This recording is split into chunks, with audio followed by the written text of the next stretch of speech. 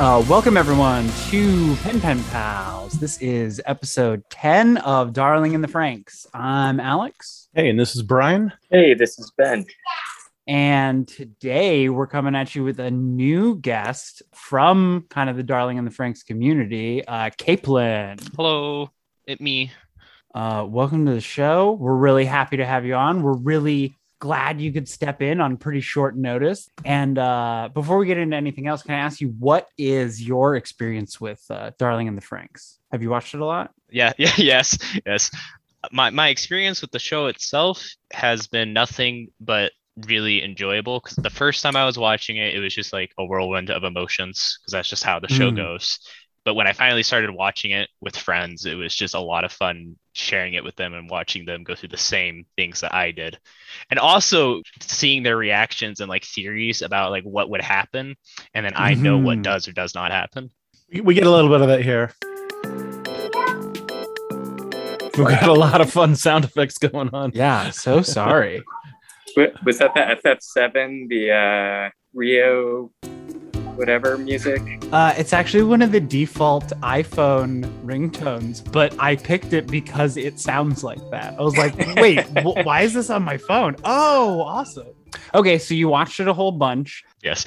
And then the reason we found you, right, is that you write a Darling in the Franxx fan fiction. Is that accurate? I just started. I started it last Wednesday. I wrote that first chapter in a day because I was stupid. And it's I think it's definitely better than chapter 2, but I mean, all downhill from here, baby. No, it'll get better. It'll get way better. Yeah, absolutely. When you have time. That's cool. Yeah. So I posted that. That was my first post on Reddit. That was my first post in the Darling in the Franxx community. And that was my first fan fiction. And then I was just searching through new because I was like, oh, how far down in it is mine? And then I saw your guys' post and I was like, a Darling in the Franxx podcast. I want to be on that. Have you ever been on a podcast before? No, not at all. Oh, cool. All right. A whole bunch of firsts. Hey. We get a lot of first-time guests. We source very local, farm fresh. Anybody have anything cool in their week? Any news from the anime community, Brian? Attention passengers. Please maintain contact with your personal belongings at all times. This is all going in. Baggage unattended. All unattended baggage or packages will be promptly removed by law enforcement personnel. Is Ben at the airport? No. Yes. Oh, Wait, what did you think was going on, Alex? I thought you were on in a metro station. Yeah, I'm at the airport. Did not plan this out the best, maybe. Okay. But I did actually have anime news, but it's not new news. This is a little bit old. Okay, going back to June, there was an announcement about a beloved mech anime franchise called Macross, or Robotech in the United States.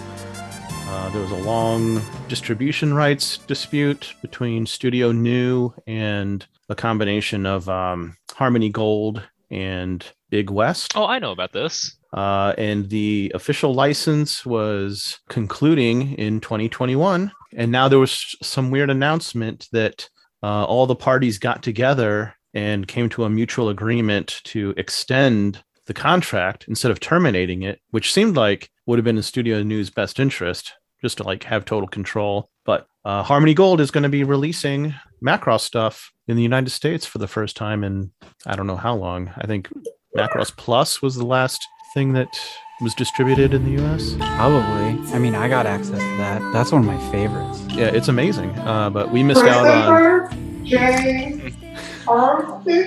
But that might be the best.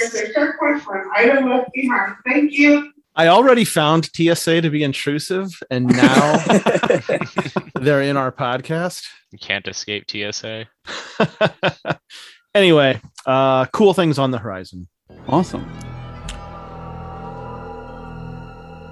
Last time on The Love Quadrilateral, Goro worked out some staring issues and his 7-year itch to give Ichigo a hairpin. The parasites all received psychologically revealing presents, a pretty sad yearly salary for professional Jaeger pilots. 02 got a dead girl's mirror to match her dead girl's partner, and we got a Klaxosaur design to match with the most esoteric Evangelion angels.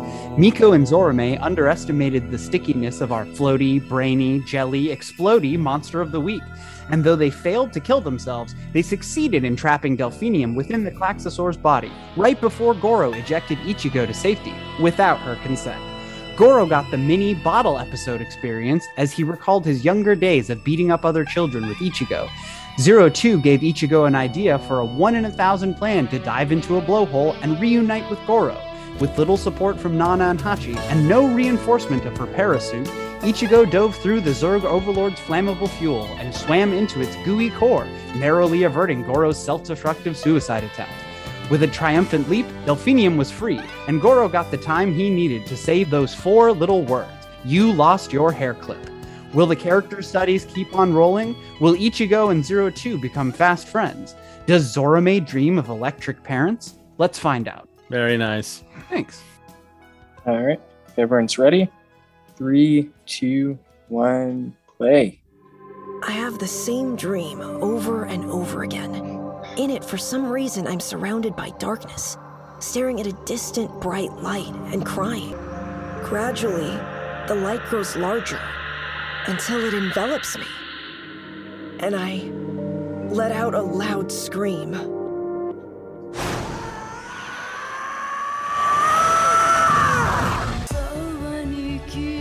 I love this intro so much. Yeah, I'm supposed to learn it, but I have trouble memorizing Japanese lyrics, so I have the tune down now.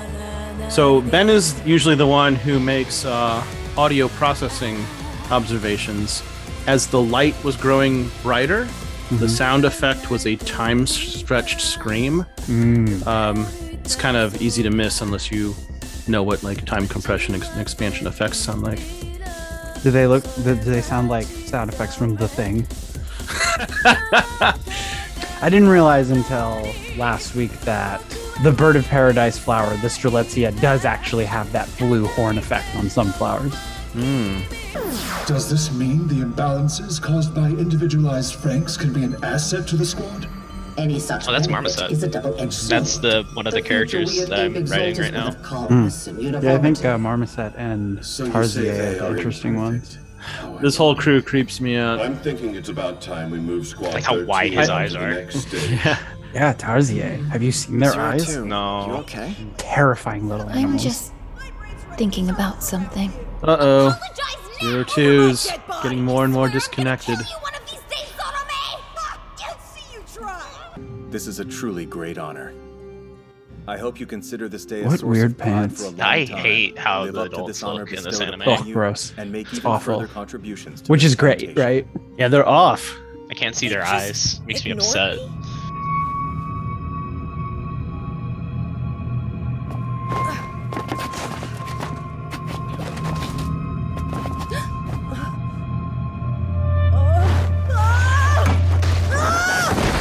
And there lies Zorome. God, man, he bailed so hard. Much more somber tone than our previous episodes, I'd say. Yeah. Ben, are you still in the airport? Vin has died. Hey, sorry, it took me a second to unmute. Yes, I'm going to be in the airport. I don't think I can find anywhere quieter. Ana Vieira, please report immediately to gate 42B for the boarding of your flight. I don't miss air travel. I haven't traveled by air in so long.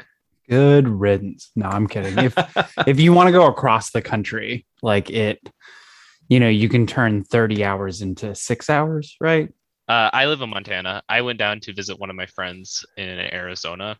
And like maybe I'm just a sucker for driving by myself, but like those were probably the best parts of that trip was the drives. I hope your friend from Arizona doesn't hear this. He's going to be like, what? We have a weird sense of humor with each other. She'd probably laugh. Yeah, Alex has done a not just drive across the country, but almost like a big circle around. Yeah, I did a loop up to New York and then like over to Minnesota and then Seattle and then California and then all the way over to Georgia, I think was my last stop to see you, Ben. Yeah. Did you go through Montana?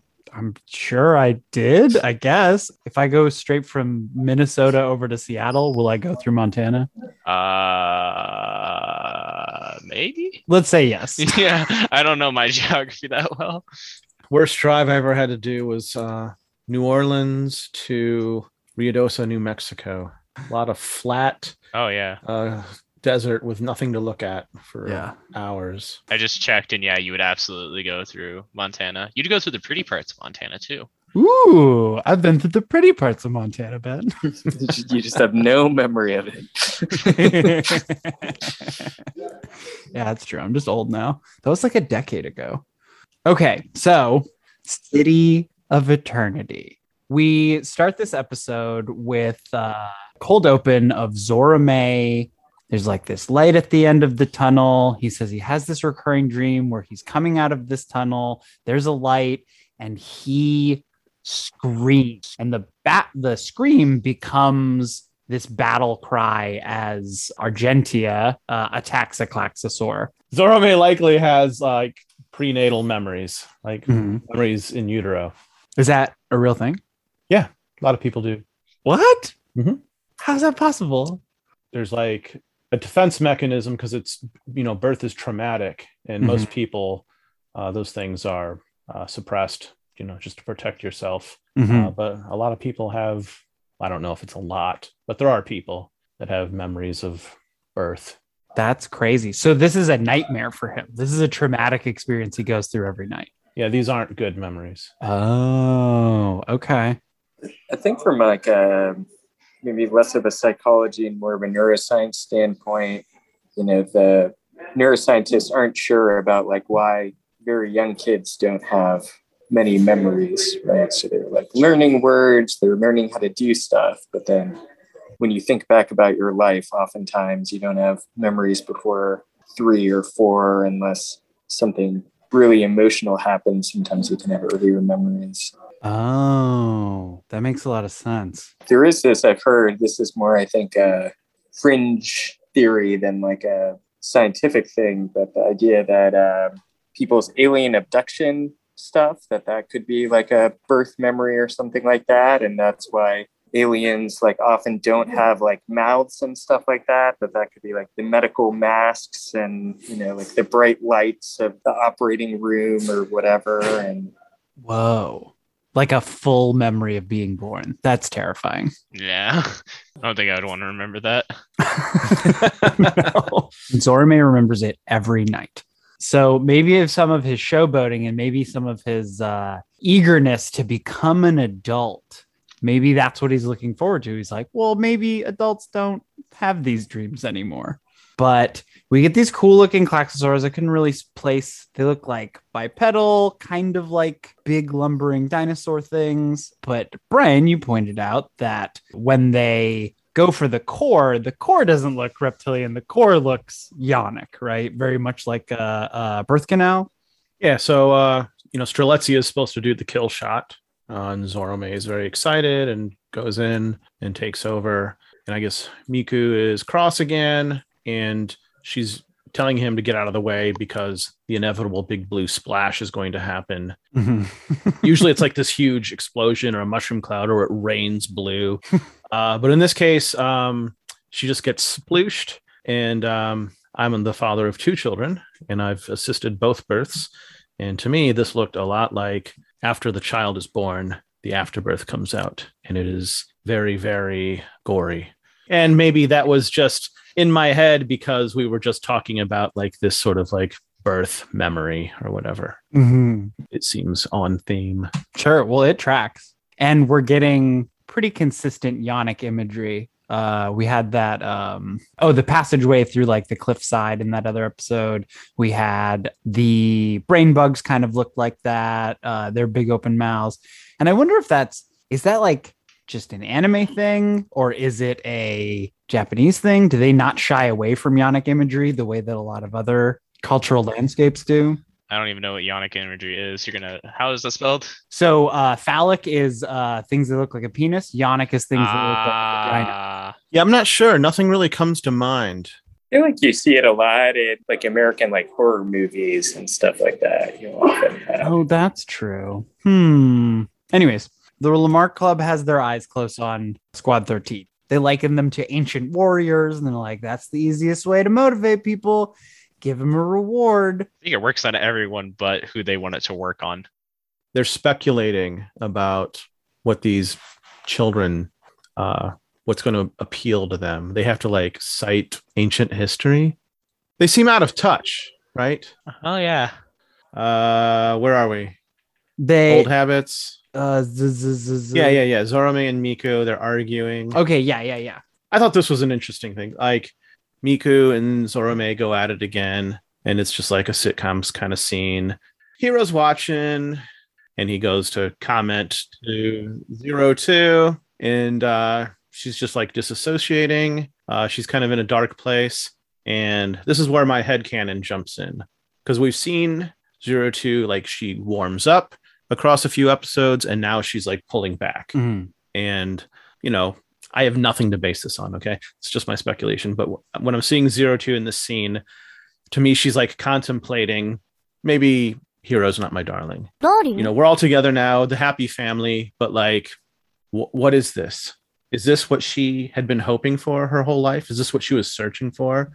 You know, she's just a partner in a squad killing Klaxosaurs. Was that the end game?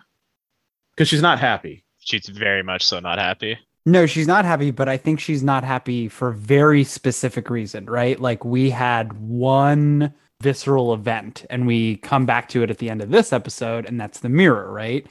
Because she has been happy because she's been focused on Hiro. She's been able to kind of lay her problems to the side for a while and explore this new relationship and not kill Klaxosaurs every day, you know, and go on walks with Hiro and go into the library and do all of these normal kid things. But now she has this mirror, and mirrors can be really, you know, powerful, transformative things, but they can also be just the worst reminder of everything we hate about ourselves, or maybe just a reminder that nothing lasts forever. And is there an end game? So the mirror was probably not a good gift then. Like now she's got this thing that's making her focus on herself. Well, yes. I mean, like her focusing on herself isn't a bad thing in and of itself, but without any guidance, you know, she's not going to therapy. And the only thing akin to therapy or medical treatment that she has access to, we get a mention of it here. Nana's like, I'll arrange for you to undergo testing while we're in the city. And she's like, nope. I'll pass on the test for a while, thanks. I'm not doing those. I doubt it's like modern psychotherapy, but like whatever happens in those tests, she fucking hates it. Yeah, and so she has no guidance right now. So the parasites are going to be allowed into the city. This is unheard of. This has maybe never happened for a parasite squad, right? And this is very exciting for all of them. And they have to put on their, I think from the first time, maybe they put it on when they talked to like Squad 26, but they have to put on their formal wear, right? Their dress uniforms. And Caitlin, you had you saw something or asked something about the coats. Oh yeah, I was confused about like why they were X's. It might have gotten swallowed up by the audio of the show, but I think someone answered and said that it was because it completed their chromosomes. Right. Okay, so adding an X to the boys, making them XY, and an X to the girls, making them XX. That makes sense. And also something about making them all like uniform, because they also mentioned that earlier was how they were talking about making a uniform world. Yeah, I think that was specifically Marmoset said that was talking about how like they were unique, but that could be a bad thing. Oh yeah, Ape thinks that their individuality is a mistake. They're all surprised when one of them says like, wait, the irregularities of having personalized Franks can be an asset. They're a bunch of weirdos. Totally. I like Marmoset though. The design is cool. And I like Tarzi. The big eyes makes it look like an owl. That's what he always reminded me of. Yeah, I thought he was an L before I realized that the whole thing was the primate theme. Yeah, me too. So I don't know if, like, to me, this next scene is endearing, but I can see it being annoying to other people. Zorome is usually the one dishing it out, but he's just on cloud nine, and everyone else gets to like rib him a little bit. Mm-hmm. It all seems in good fun. I liked it. He's getting basically his live stream. And this we kind of got a hint of in the beach episode, right? Where he kind of goes on that tirade about what an honor it is to do all this stuff for the adults. Yeah, exactly. Like he goes on about it, and it's like, whoa, this is such a big honor to like. We don't have they're so smart because they get to live in like the big glowy cities because they're so cool and so smart. And then like you get to that scene where he gets to go into the big glowing city with all the really smart people, and he's just kind of like screams happiness, and he doesn't do anything else. And it's like, I just kind of expected more personally. One thing I'll say for Mitsuru, he didn't bust on Zorome. And maybe this is Mitsuru growing, like, because he usually is really shitty to people, and the best he can do is just not say anything. He's only really mean to Hiro, though, like ever. He's mean to Ikuno. Well, not mean, I don't know. Abrasive. They do act like they know each other.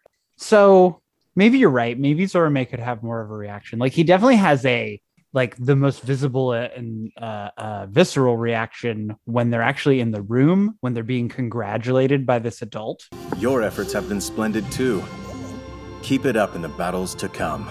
I will! Thank you very much, sir! That's what I wanted to see. That's what I wanted to see when he was being told that they could go into the city, was that reaction. Oh, okay. So maybe when he's initially told, he goes into kind of a state of shock. Or maybe, young people, like, they can have really disappointing things happen to them before they're this age, even. So like, maybe he's like, oh, that's a great idea, but we'll see if it happens. And once they pass through, like, they're all reticent to pass through this. It's a really cute moment, right? Right. Because they haven't been able to go through these hologram doors before, and so nobody wants to take that step. They almost as if it's it's going to be a prank, but Zorome is the one, and he even like jumps forward and falls flat on his face too, right? Yeah. That was pretty funny. It was very good. So yeah, they get to get their medals. They meet the adult representative or ambassador or whatever this guy is. Pretty sure he's the mayor of the plantation. Oh, is that what those weird pants were all about? Is it like mayor pants? Yeah, mayor pants. Because they all have the same headdress, so you got to have something to differentiate you. And like Ichigo is just like so over the top, and Goro looks at her sideways. Yeah, and then poor Zorome, he wants to shake the dude's hand, and he gets denied. Has that ever happened to any of you? You ever gone to shake someone's hand and they were like, that's not happening? Oh, yeah. It's a bummer. Yeah. It's like one of the most disrespectful things I've ever experienced. And it's not like they offered an alternative or an explanation. They're just like, no, I'm going to turn away and walk away. I was like, cool. Guess I'm not human and you are. Something like that. I'm not human and you are. Yeah. I just think it's because Zorome is a child, and Zorome is exposed to a bunch of things that the other humans aren't, skin contact and all that kind of stuff. Oh, I didn't even put that together. Because it kind of defeats the entire purpose of encouraging. Because I imagine Abe communicated that, right? You're going to give these kids medals to encourage them to perform better.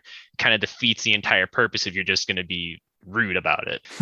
So I thought that there had to be a bigger reason. And so I started thinking like, oh, well, the kids aren't immortal and they don't have access to all this medical equipment that the humans have, but they also have access to this like forest. Like I live in Montana, and like Montana is not the most hygienic place because there's just so much nature everywhere.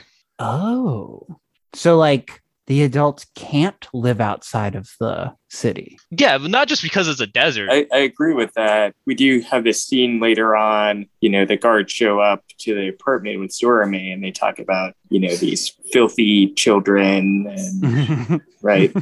So it seems like there's something weird with, maybe that these plantations are these sterile spaces, and that's part of why the children aren't normally allowed to go in. So they're like taking a little bit of a risk by bringing them in, but it's kind of fine until Zorame goes off script and ends up in this woman's place. Mm-hmm. And she keeps on saying that her tiredness is because she hasn't talked to someone in so long, but then you kind of wonder if he has infected her or something like that. Something about his presence is like negatively affecting her health. Interesting. I hadn't thought about that. Well, let's hurry up and get there. So Zorame stares at his hand after the adult won't shake it. What do you think he's feeling here? A lot of shame. Yeah. I don't shake people's hands just because I don't like doing anything with other people unless they initiate it. But like, it always hurts me whenever they don't. Mm-hmm. And so I imagine it's even worse if you do initiate it and they still just don't. Yeah, rejection's extra tricky at that age, right? Yeah. It's kind of interesting too with the shot of 02 looking at her fangs, that maybe it's kind of, he's feeling a similar way. Like, is there something wrong with me? Oh. Yeah, because they're not exactly treated nice their entire lives. Right. And I guess I hadn't thought about it this way, but this is the first time. So 02's been the outsider in the group this entire time, but this is the first time we've seen that our group is exceptional, but we haven't seen them be outsiders yet. Yeah, they're all outsiders here in the big glowy city. So it's kind of an underwhelming experience, right? It was like a 5-minute talk and they didn't shake hands and they're like, all right, go back to your rooms and wait till you have to kill more Klaxosaurs. But Miku and Kokoro have this great idea. They're like, hey, like this is a treat. Can we spend a little more time and we'll just walk back? This is a really great idea. Somewhere in there, Ikuno shames Futoshi. Futoshi's like, it's another joke about him, but he's like, I was really hoping there would be a feast or something, which also reasonable, especially if we're mimicking ancient reward rituals for your soldiers. Traditions. Yeah, but I just felt bad that Ikuno like shamed him. It was kind of harsh. But anyways, they do take this walk back and 02 and Hiro kind of hang back from the group and get a little time to talk to themselves. Or they don't really get anywhere, right? Because she's like reverting in on herself. She's like becoming standoffish. She's like she's got something to say, but she can't spit it out. Have you ever tried to have a conversation with someone who just didn't offer anything? Like everything? Yes. It really sucks. Yeah. And, like it seems like Hiro and 02 would have gotten past that. But he's asking her about like, hey, you said this cities are cold and lifeless. And she's like, yeah. I meant exactly that. That's what I said. That's what I meant. It's like, it could have been a great conversation starter because like she's obviously been in these cities before and this is their first time having a stroll around. She's like, oh yeah, and you know what? That is the power plant. Let me tell you some funny stuff. Nope. It reminds me of this funny anecdote. I went apple picking with my wife when we were newlyweds and it was so romantic and we were so happy. And we passed by this SUV that was just like blasting Rammstein. There was this teenager just sitting there like with his arms crossed, by himself in this SUV, like with the music blasting. And we walked past and she was like, stupid apple picking. Anyway, that's what I thought about with Hiro and 02. 02 is just stupid city of eternity. Yeah, and she has a real affinity for nature, right? Oceans, trees, Montana, right? 02's favorite vacation spot. Do you have horse riding in Montana? Do you ride horses in Montana? I do not ride horses, but there is horse riding in Montana. Okay, good. Oh, that's another thing, actually, just to point out really quick. We don't see any vegetation at all in the city. It is like completely lifeless other than the humans living inside of it. So 02 was right? She was like, that's what I said. That's what I meant. Like literally. Yeah. Yeah, it's sterile, right? Yeah. I mean, there's no weeds in the crevices. Yeah. But it's also like a ghost town. We see while we're inside, I think we have contact with 3 adults. There's there's the mayor. There's one Zorame sees but walks away. And then there's the one that he actually talks to. For the longest time, I thought the last 2 were the same person. Dude, I was like, huh. Oh, just one plug for Goro before we move on. Mm-hmm. When they have the awkward glance between Goro and Ichigo, I really like that Goro just addresses the elephant in the room. It's mature. It's the classy move, and it works. She smiles, and they lighten up. Yeah. So then this is where we really get into the story, right? Everyone's moving on. Goro May, Zoro May gets distracted. Goro May. Yeah, that's our ship couple. We want those two to end up together. That sounds like a very awful ship name. What? That's the best ship name. Goro May. Anyways, so right after Nana gets done saying everyone stay together, he immediately gets distracted. It's so ADHD. It's very familiar to me. Very suited to his character, like his character, his partner, the way he pilots his Franks. He is always moving, like almost always. But this is out of character for him, right? Maybe not. Well, maybe it's not in like that way, but he disobeys a direct order from an adult, Nana, which is not his style, right? Do you think he considers like Nana an adult? Oh, I think that he only obeys Nana. Essentially, he only obeys Papa, right? And Nana is where his orders from Papa comes from. But now he's really curious about Papa and the city that he's made, so he wants to go explore that instead and wants to get closer to Papa that way. I think is kind of what's going on. Maybe it's not that Nana isn't an adult, but she's not like one of the adults that they're like protecting. Like he's never met that's what I thought. These like city people. Ah, she's a proletariat. She's a working human. The city people are bourgeoisie. This is incorrect. While the adults in the city bear more resemblance to petty bourgeoisie and are highly reminiscent of the Eloi from the Time Machine, Nana is military or professional managerial class. So, like, is adult also a title in this universe that means something specific? That hasn't been differentiated for us yet? I mean, I guess that's true. I mean, it's a demarcation, right? Like, adults live in the city, children live outside the city. Adults do this, children do other things. That would explain why he doesn't think of Nana as an adult, if that's the case, because he kind of just adheres to those teachings to the letter, not the spirit of them. Well, every adult they've dealt with, even though they have different headpieces, you can't see their eyes. Yeah. But Nana and Hachi, you can see their eyes. So Zoromir wanders off on his own, right? Gets stuck up on this platform. He tries to call for an adult to help him. And when one of them ignores him, he instead decides to make his way down there on his own, kind of jumping from pipe to pipe. But as he gets down a couple of pipes, he sees another adult below him, freaks out, and just face plants into, we assume these are metal pipes. This is a lot of damage, but he's miraculously pretty unharmed. And he goes head over heels down those things. And that adult is also like shocked to see him. So we had one adult kind of scurry off, and now the second adult was kind of like freaked out. Disgusting.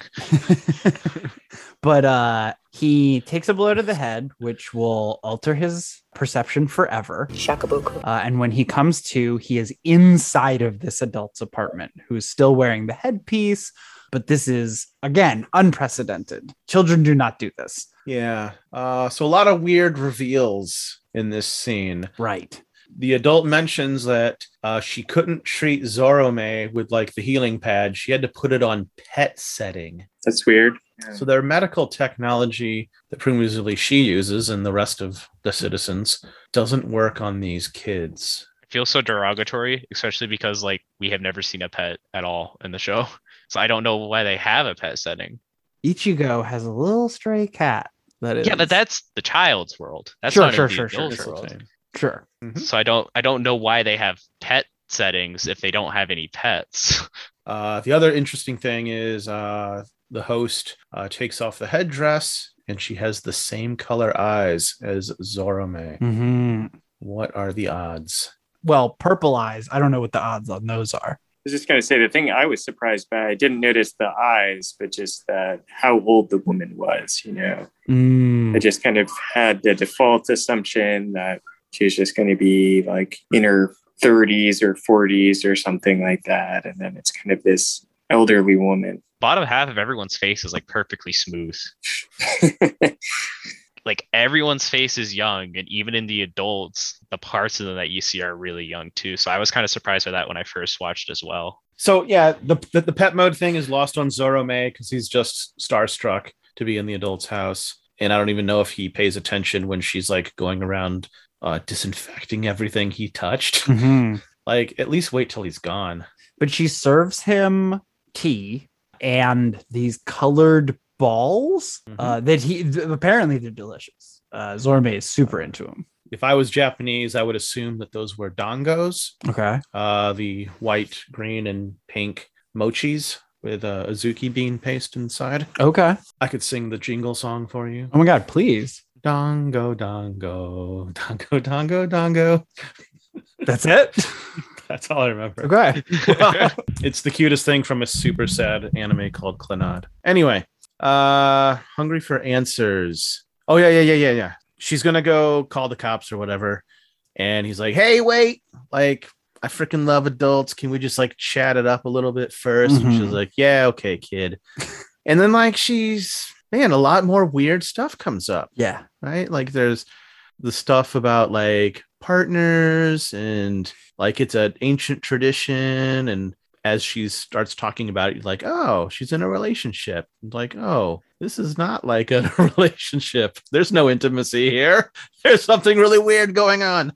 Why is this guy in some VR chamber? Like, I assume having VR sex or whatever. I don't know.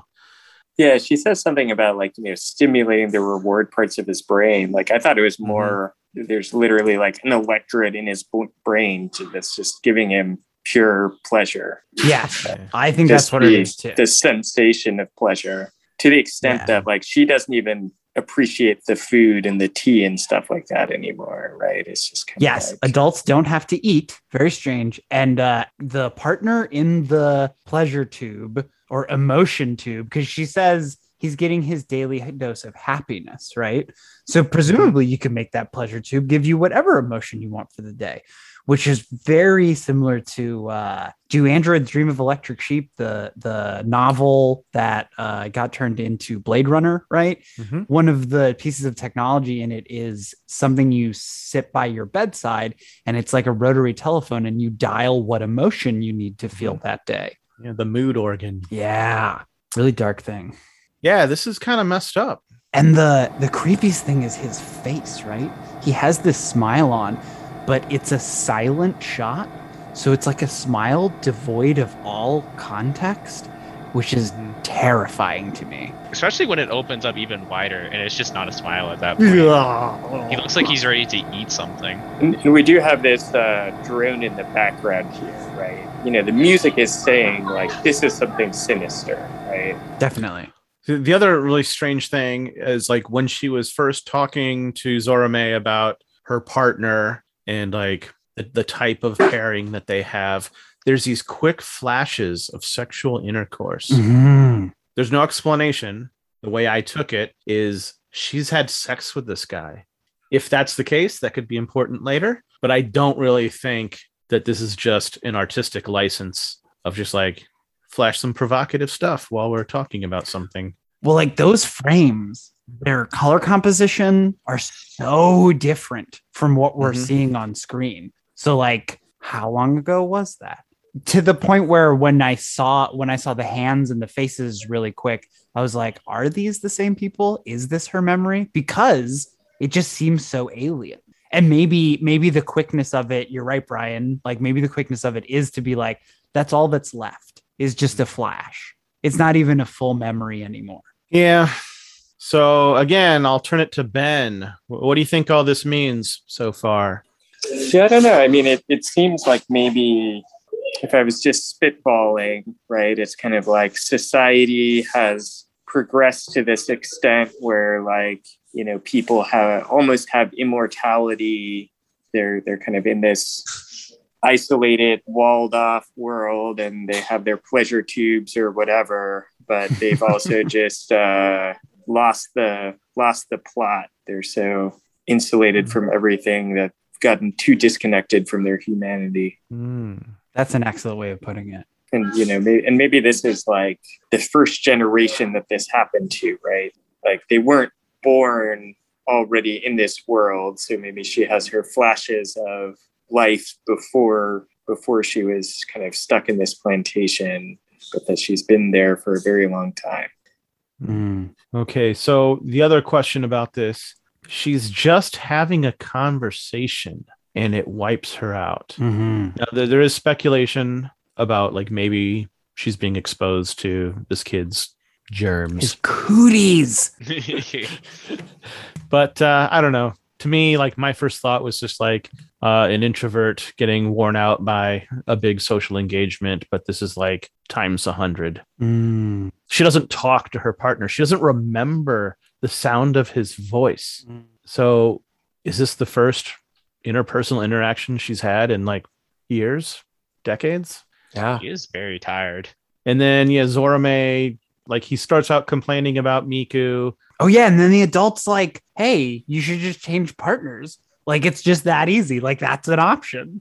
I do appreciate how he hears that and then he immediately goes, no. Only I get to make fun of Miku. Yeah. But it's like he's piecing things together as he's talking. Yeah, he talks about how like, is that why male female partners are needed to pilot the Franks? Yeah, now he has not had the benefit that Goro has had with these like very specific conversations with Hiro about relationships and attachment and intimacy. Like he's just suddenly working this out. I think that's pretty impressive, even if he's like not all the way there.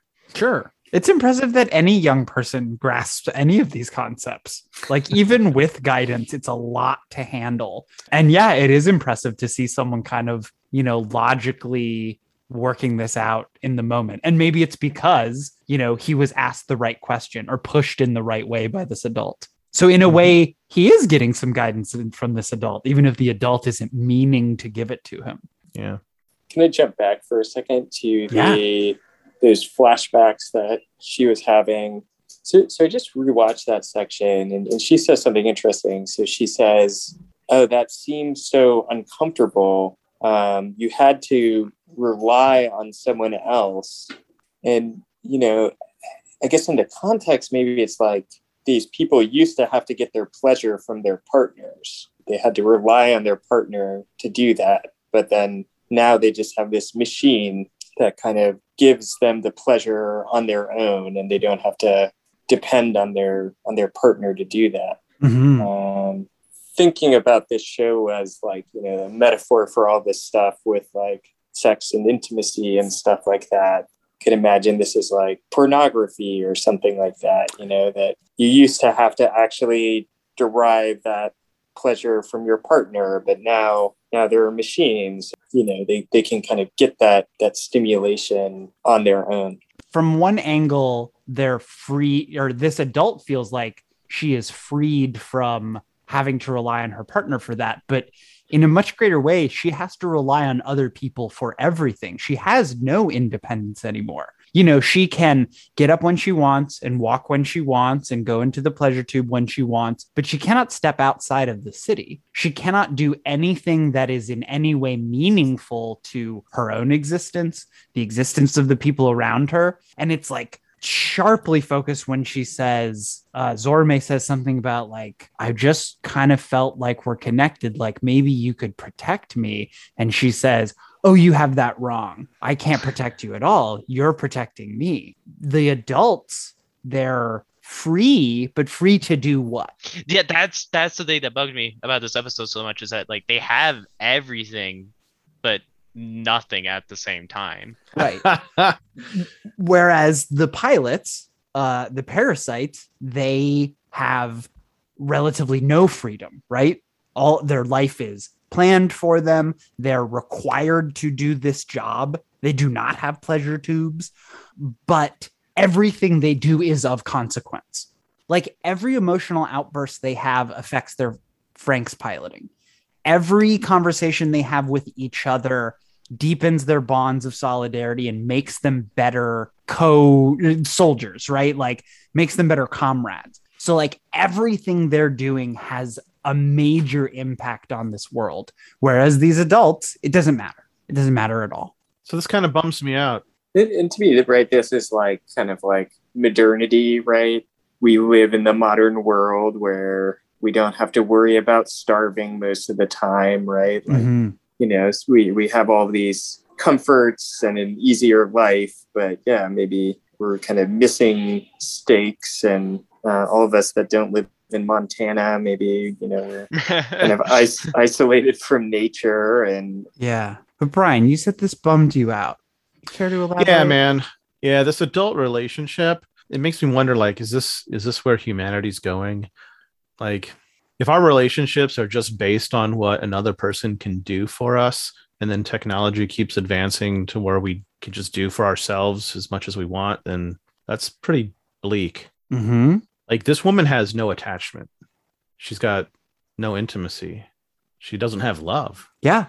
She doesn't have life. She's like a ghost. They all are. Floating through their existence, touching nothing, affecting nothing. Yeah, that bums me out, man. Yeah. Like, we are so much more connected now because of our smartphones and the internet and all the social media stuff, but we are so much more distant as well. Right. That's not wrong per se, but I'm really close to the people that I have connected with online. So I think it's less that we are distant to people in general, and more that, like, now that we can, like, be friends or, like, grow these really close connections to other people, we don't really have to force ourselves to do that with the people around us if we don't particularly care for them, which isn't right. That's also kind of disappointing, and I don't really like that aspect, but I think it's way better than just the alternative. It is a piece of technology, right? And this is commenting on, this is us today, right? Like, this is not some future. We are talking about people who are wholly online, essentially. But anyways, okay, so it is all in how you use it, right? Like, yeah, like you were saying, this technology, it can alienate us from one another because we're looking at our phones and checking Twitter when we should be talking to the person across the table from us. But it can also connect people across this void and really humanize us. My online friends are like some of the greatest people that I have ever known. Maybe this has given me some hope. I think maybe I have a darker perspective because I lost a lot of friends in the last year just because of how many controversial issues were floating around. And I guess it was disappointing because the friends I lost didn't value our friendship. They didn't value the attachment more than an issue that they couldn't do anything about anyway. That was just abstract. I guess it just made me feel like it's fragile, you know? And like, that's what comes up in this episode to me. The show does seem very fragile in, like, everything that Ape does, because it's like every image of the plantation is like these shots of, like, these are strong, like, they're strong and penetrable. They have these really strong Franks to protect them, but then you go inside and it does seem really tenuous and fragile. I was going to say something that these kind of, like, adults remind me of a little bit is you know, like the, like, hikikomori phenomenon of kind of like shut-ins that, you know, their parents take care of everything for them and they're just like playing video games all day or whatever. And with the conversation we were just having about the internet, I do wonder if to what extent those people are having some sort of social relationships online, or if they're even kind of not taking advantage of that aspect of the internet and are just kind of totally isolated. I mean, that's the darkest outcome, and that's what these adults are, right? Yeah, I think that it's implied that even if there is, because they have communicators, I think it's implied that they just don't use them either. Because she's tired just talking to someone in person for a little amount of time. I kind of get the impression that it's like the pleasure from I don't know why I keep calling it the pleasure tube. It might as well be. But that's, you know, it's so off the scale of everything else that, you know, she no longer has motivation to do anything in life. And, you know, I think it's easy to, from the outside, say like, oh, like, that seems horrible. But like, if that option was like available to all of us, it'd be very tempting. And, you know, you could kind of imagine a lot of people choosing to go down that path. And maybe in some ways we do choose to go down minor versions of kind of similar paths That's true. Like the idea that the prospect of just being able to like, I want to feel happy, make me feel happy. That does sound tempting, but it's like that wouldn't mean anything if I didn't have my friends with me. Like maybe when you get the pleasure, you just hallucinate. Like that's kind of like the only way I can imagine it working. Because I've just been surrounded by people all my life where it's like they could have everything, they could be really happy, but like if they don't have someone there to enjoy it with them, it doesn't really mean anything to them. Oh, that's absolutely true. Our last shot in this episode, we get 02 looking into the mirror again, right? And like the first mirror is another person for most of human existence, right? Prehistory, before we discovered things like mirrors, you might see a reflection in a pool or something, but like the mirror is another person. Having another person there forces you to look back at your own actions in a way that, you know, if you're by yourself, you never do. So yeah, like we provide meaning to each other's lives. See, like just by discussing this show together, it completely recontextualizes everything from watching it on your own. Yeah. The shared experience. Yeah. The universe experiencing itself. Oh, I totally agree with that, Brian. So someone said it seemed really fragile inside of the dome, right? Especially like the people. The climax, it's so awesome. The climax of this episode is where Zorome is going off on his thing about like, oh, maybe we're connected, you know, I feel like these things. And she reaches her hand up and almost touches him. But I feel like if she did, she would die. She would crumble into nothing. Like she can't, they've gone so far past existing in the world. They're not really part of the world anymore. They're like ghosts. Like just touching something so real would be too much for her. And I think she would just crumble. But we don't get to see that. And instead we get this really sad shot where she just lowers her hand without Zorome noticing. Yeah, it's terrible. It's so disappointing or tragic or I don't know. Especially because of what it's implying, right? They never come out and say it, but the eyes, she knows Zorome's code number 666. And a couple of the ways that she responds, we're meant to believe that this is somehow like a genetic donor for Zorome, right? So like a potential mother, a mother figure that never materialized for him. Yeah. So in this scene, like there's more flashes again, this time on Zorome's side. And he says, you feel really familiar to me. And she doesn't necessarily say, no, we've never met. She says, this is the first time I've really met you. So if she's like the birth mother, and then because it was part of a program, like people don't have cohabitation or couples. That's not common. We have an unusual couple here that we're seeing. And we have the flash that they had sexual intercourse. Oh. And so maybe that was just part of the program. So maybe the children aren't test tube babies, or maybe these children aren't test tube babies. Right. Like, because this is Frank's thing. They're an experimental squad. We don't know. They never tell us. But I feel like at the very least, the connection was just never made. The connection between this woman and Zorome doesn't happen. The connection between us and this world doesn't happen. We don't know what's going on. It's sad. It's a bummer. It also it reinforces that too. Like she says, like, "Oh, I can't protect you. You're protecting me." But like she shuts him down for the second time there. That's not the first time. The first time was when she says, like, "Oh, well, this is the first time I really met you," or like, "You must be mistaken." She said something along those lines. Like she doesn't shut him down just once. She shuts him down twice. Yeah, Zorome goes out on a limb. He's like asking, like, once this is all over, he starts to say, like, will you be my family? And he stops himself. Will you be my friend? She's like, scoffs. She's like, oh, no, of course that couldn't happen. And I wondered what Ben thought of that.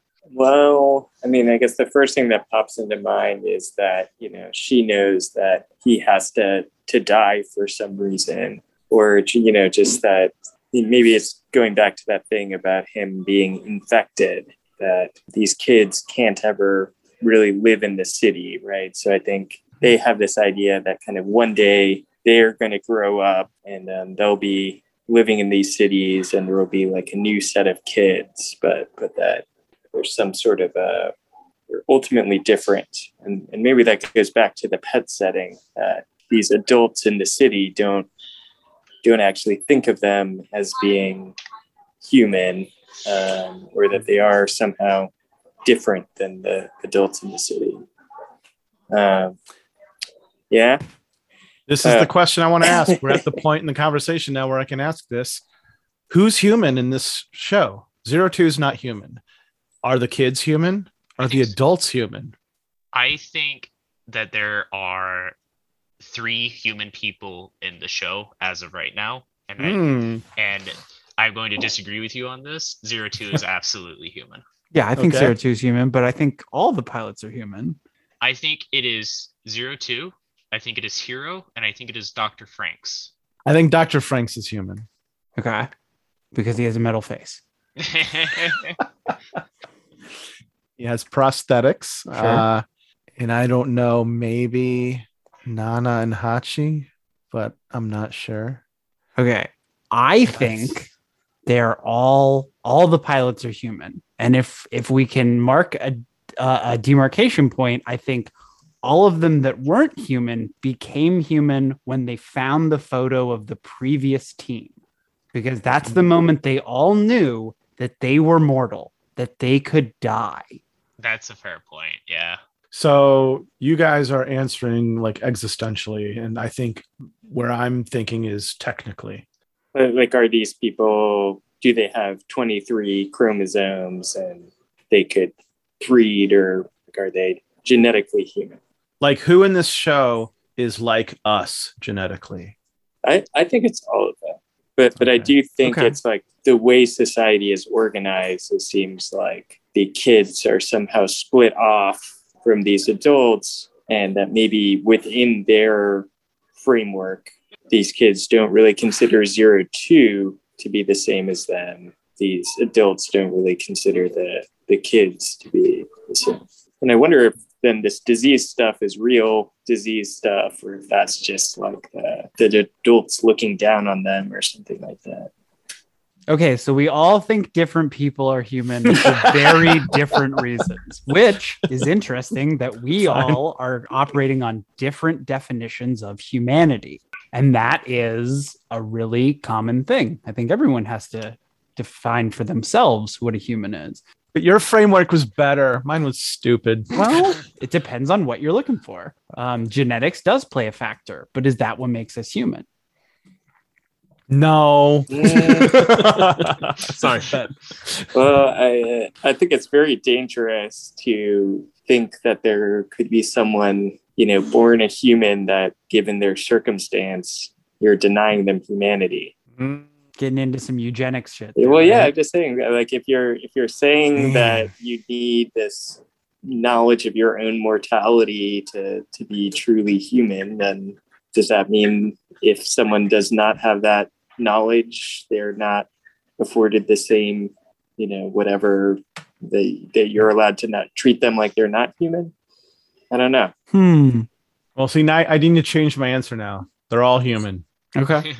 Except for ape. Okay, sure. I think that under the masks, they're actual apes.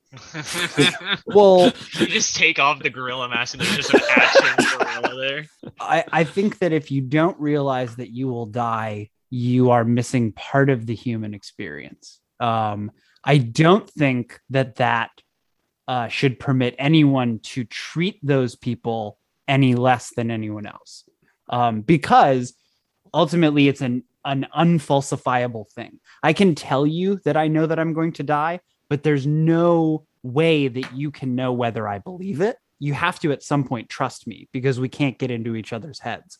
So that is a good distinction to make, though, Ben. Like, you can't treat someone differently. You assume that they don't understand something that you think you do understand. We're going into the deep end on this episode. This is maybe the deepest episode we've had so far. Like, Zorame has his heart broken in a way that we have not seen before. And he's humanized. Like, oh my gosh, this episode is so good. Anyways, yeah, that was a really good question. What makes you human? All right. So we ready for some lighthearted punch out here? Yes, absolutely. So It gets revealed in a funny way, but Miku cares about Zorome. She was worried, and she's going to sentence him to whatever a week of bathroom duty. And then she just can't help, like she has to like watch him do it. And she's like bent out of shape that he's enjoying it. And like the narration starts. So we don't get to see like what she's like giggling about, but there's some back and forth going on. And like she gets the scrub brush to the face. And she's like, gross, which rightly so. That's cute. I dig it. Yeah, and then the narration is Zorome. And you know, it starts out kind of melancholy. You know, he doesn't get his answers, but then it concludes with like he's over it. Like he's not pitiful. Like he didn't connect with her, but he's connected. Whatever was unresolved is resolved, and now he has several healthy attachments, and they have their own way of connecting. Sure, they both enjoy the game. And then it kind of ends on a dark note. 02's back in her room. She has no roommates. She's staring at the mirror, and she's checking out her fangs. Okay, so Caitlin, where can our listeners find your work? It is on fanfiction.net currently. The website still exists? Yeah. Oh my gosh. Yeah. But yeah, it's just on fanfiction.net. It's called How the Cookie Crumbles. Cool. And if someone who is listening enjoyed Darling in the Franxx, what would you recommend they watch next? I guess what I watched after I watched Darling in the Franxx was I went and I finished up Eureka 7. Eureka 7's another romance mecha. It has giant surfing robots, so that's pretty cool. Cool. Awesome. What else was there? I think that's it. Oh, if you want to get in touch with us, you can tweet at us, PenPenPalsPod, and you can send us an email if you want. Gmail, penpenpalspod@gmail.com. And Ben, before you go, is Ben gone? No, he's here. I'm here. Anything new with Algorithm? It's done. All Can right. binge all 12 episodes. Does it have a happy ending? No. It's very dark. Well, I've got some new images on my site at Life Jutsu about how, what, and why wellness is important. Awesome. Everybody good? All right. Pen. Pals. Darling.